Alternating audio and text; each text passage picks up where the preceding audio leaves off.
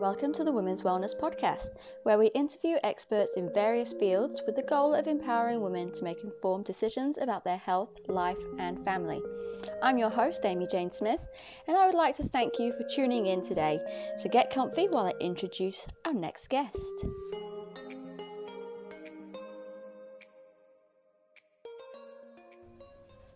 Hello and welcome to the Women's Wellness Podcast. My name is Amy and I'm your host, and today we are following on from an interview that I had last time in the last episode. If you'd like to watch that, I'll post a link in the show notes. It is episode 25. You can also go to www.connecthealth.fitness/episode 25 to listen.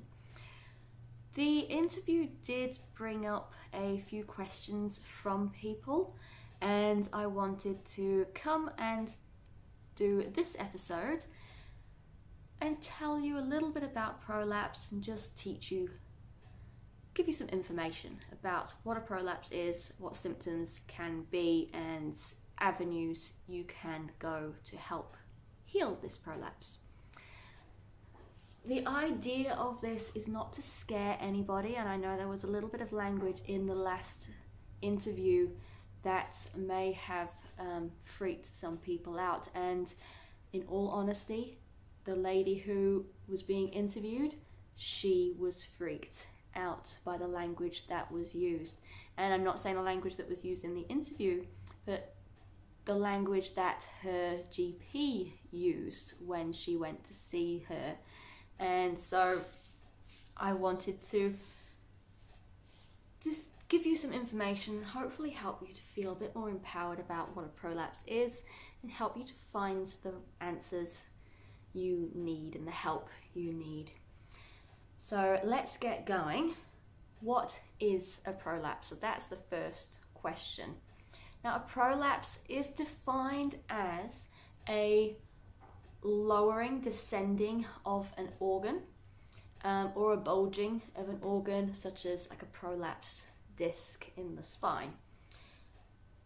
In pelvic floor speak, it is when either the bladder or the rectum or the uterus descend into the vagina, or in the case of a man, maybe it comes out of the anus if you get a rectal prolapse.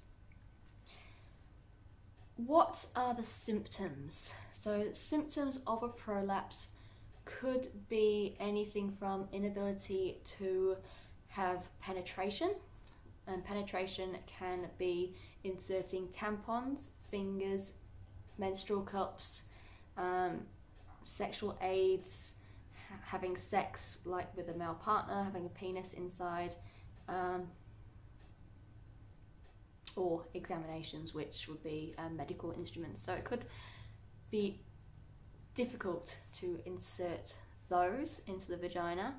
You could notice heaviness. Now, Hazel last week mentioned it felt heavy, it felt like things were lowering and things weren't in place. And that is a common description that I've heard from other clients. It just feels like something's dropped, or it just feels a little bit heavy, it just doesn't feel right. It could also feel like it's dragging, and it could affect the way that you go to the toilet. So you could have constipation, you could have incomplete emptying.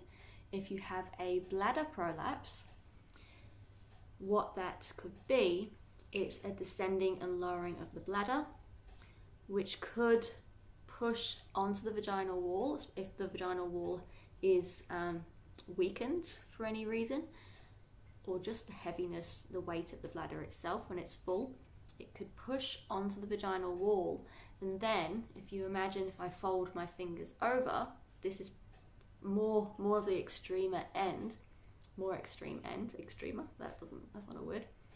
So if this side is the bladder and the neck of the urethra, and it's falling down, it's falling into the vagina, it could be that this is part of the bladder too, and it's getting urine staying in there and it's not able to empty. It's not able to get over that lump, that ridge, to fully empty. So you might notice that maybe you're dribbling later and you're not able to fully empty.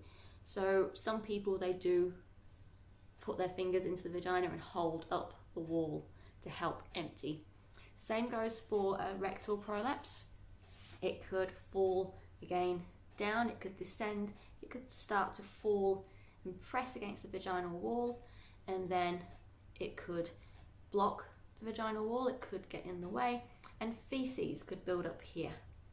And again, that is not going to be able to go out, so you might need to just push up and push everything out. So grading. Let's go with grading. I don't like to grade too much because people do get caught up on it. It's sometimes something that a physiotherapist, a women's health, pelvic health physiotherapist will check, and they might mentally grade it, but they might not tell you. They will give you different descriptions. Everyone's different. Some people don't like to describe it because you can get caught up with a number. Don't get caught up with a number. Everything is, I don't want to say fixable, but there is a way of treating different kinds of prolapse. So don't get caught up on the number and think that's it, I'm a level 4 and there's nothing that can be done. Something can always be done to a degree. Okay, so it is graded 0 to 4. 0 means that there is no prolapse. Everything is where it should be. A level 1 is when things they start falling in and they're just starting to kind of push into the vagina, just starting to lower. For example, the cervix could lower as well, or the uterus could lower. I didn't mention that before, but they could lower as well and start to drop down a little bit, so within a couple of centimeters down.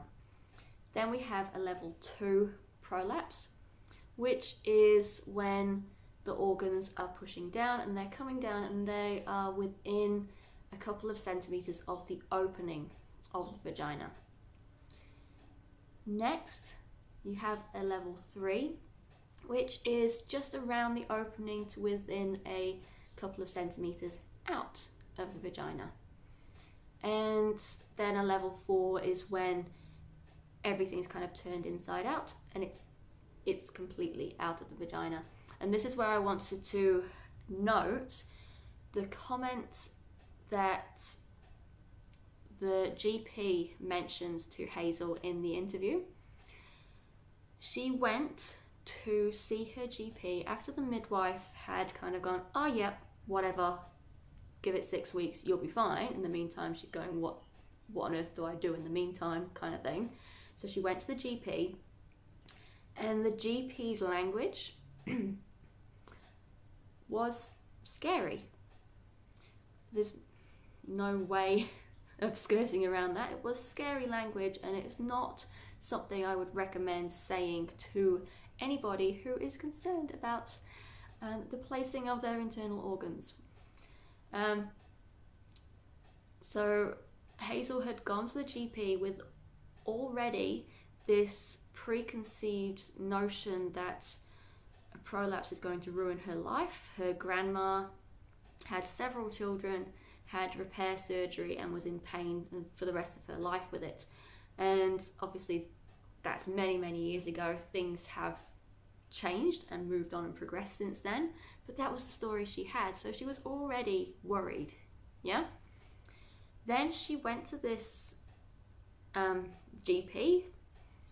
The GP checked and went, oh yeah, that's a bad prolapse. Instantly, that is going to stress somebody out. Okay, it's not the right phrasing. Noticing that there's a prolapse, having a poker face is always good as a clinician, and then you use your words wisely.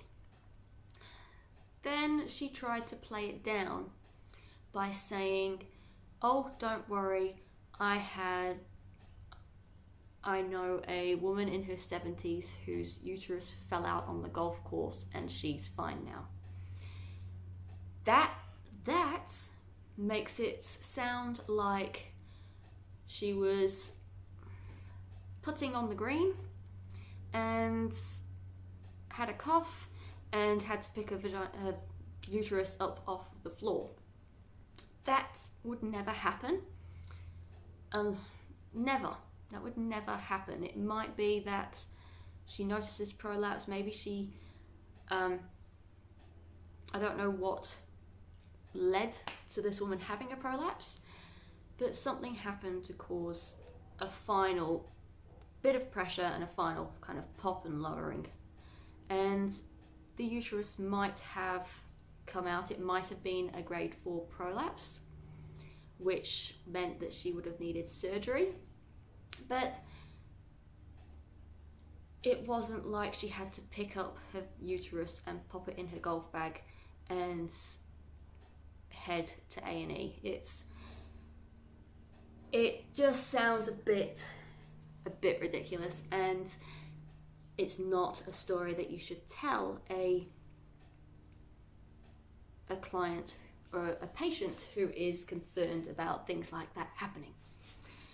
So yeah, let's say even if you do get a grade 4 prolapse, which is when it can't go any further, it is completely out, there are things that can happen. And your undies would support still. Go to the doctor, get them to refer you, or go to the hospital. You don't want that to it'll get uncomfortable, it won't be pleasant for you. So you'd need to go to the A&E, go and get that sorted, and they can stitch it in place. They don't do mesh anymore, or at least I don't think they do. I'm sure somebody will correct me if I've said that wrong. But they can put everything back in place, and they can stitch back, and they can kind of re-support ligaments and things like that to make sure everything's stitched in place, and then scar tissue builds around those stitches, and they hold it in place again. So that is level 4. Level 3 is fairly similar. You would probably need surgery to help fix that and put everything back in place. Level 2 and level 1, you can support the symptoms, you can alleviate symptoms with lifestyle management. And that is essentially what Hazel did in the last interview. She went to the doctor, I think she went for a second opinion. The doctor referred her to a physio at the hospital, and the physio checked her, made sure she could do the squeezes and relax, and then she gave her homework to help get that part down, get it right in the head, make sure you could actually feel that connection. Then she went on to, right, can you do this standing up and sitting down? So she went through all of that with her. It helped her to build up the confidence in herself. So then she was able to come and see me and progress into learning how to connect and do those squeeze and lifts and relax whilst moving, so she could live a full life and actually carry and hold her baby again, which is something that she wasn't able to do without fear. So that really is what a prolapse is in a nutshell. What I recommend, pessaries. I didn't mention pessaries before I go. I didn't mention pessaries. You can get a pessary fitted. Some physios are qualified to do it, pelvic floor physios. Some will refer you to a gynecologist. It's like being fitted if you've ever had a diaphragm fitted, the contraception, the little thing that sits over your cervix. Then it's kind of like that. Everyone's a different size, everyone's a slightly different shape. Not everything fits everyone. So what they can do is they can fit a pessary, which you would insert, and it will hold things in place, and that is really good to use whilst you're learning how to rehabilitate your pelvic floor muscles to help get everything in place, how to manage your breathing, how to manage lifestyle factors that could cause symptoms to appear. What I do, so I always, if it is a prolapse that needs a clinical intervention, then I do recommend that you go and see somebody like that first. And I have a directory on my website. So if you go to connecthealth.fitness/directory, you'll be able to find a New Zealand based women's health, pelvic floor health physiotherapist, and they can assess you and give you some exercises to make sure that you can feel when you're tightening and when you're relaxing. Because that's the first step. Once you've got that, then you can come and see me and we can go through lifestyle management, syncing that to how you breathe and making sure that when you are living life, you're not holding your breath and you're not bearing down on those pelvic floor muscles or organs. If you'd like to know more, then I will post a link to a free discovery call. You can book in and we can have a chat, and I can listen to your story and just see where it is that you would need to go. I can see if you can feel the pelvic floor contraction with cueing only, or again, if you would need to see a physio. In an ideal world, a physio would be the first port of call, but sometimes it's not for everyone. There might not be one close by, so there are other options available. It just might take a little bit longer if you can't feel that connection. So that is a little bit of information about prolapse, what it is, what the symptoms are, and where to go for help. I hope that's helped. Please comment below in either the YouTube video or wherever you are listening to it. Please give me a review on the app that you are listening, and I would love to hear from anybody else who has had a prolapse and listen to your story as well, because everybody is different, and the more variety we have, then the more it will help other people. So thank you, have a great day, and I will chat to you in the next podcast. Bye. Thank you for listening to the Women's Wellness Podcast. For links and show notes, please visit www.connecthealth.fitness/podcast.